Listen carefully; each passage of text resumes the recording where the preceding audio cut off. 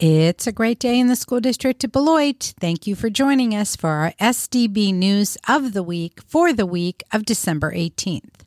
I'm Monica Christopa, and here is your news. Please join us for our virtual community referendum listening session this evening, Monday, December 18th at 5:30 p.m. You can access the link to the meeting on our website. Just click on the 2024 referendum. Wednesday, December 20th is an early release day for our students. Elementary schools will release at 1:30 p.m., middle schools will release at 2:15 p.m., and Beloit Memorial High School and Beloit Learning Academy will release at 2:30 p.m.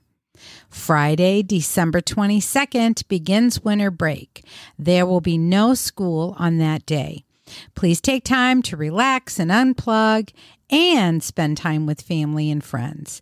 We look forward to seeing our students back in school and in our classrooms on Wednesday, January 3rd.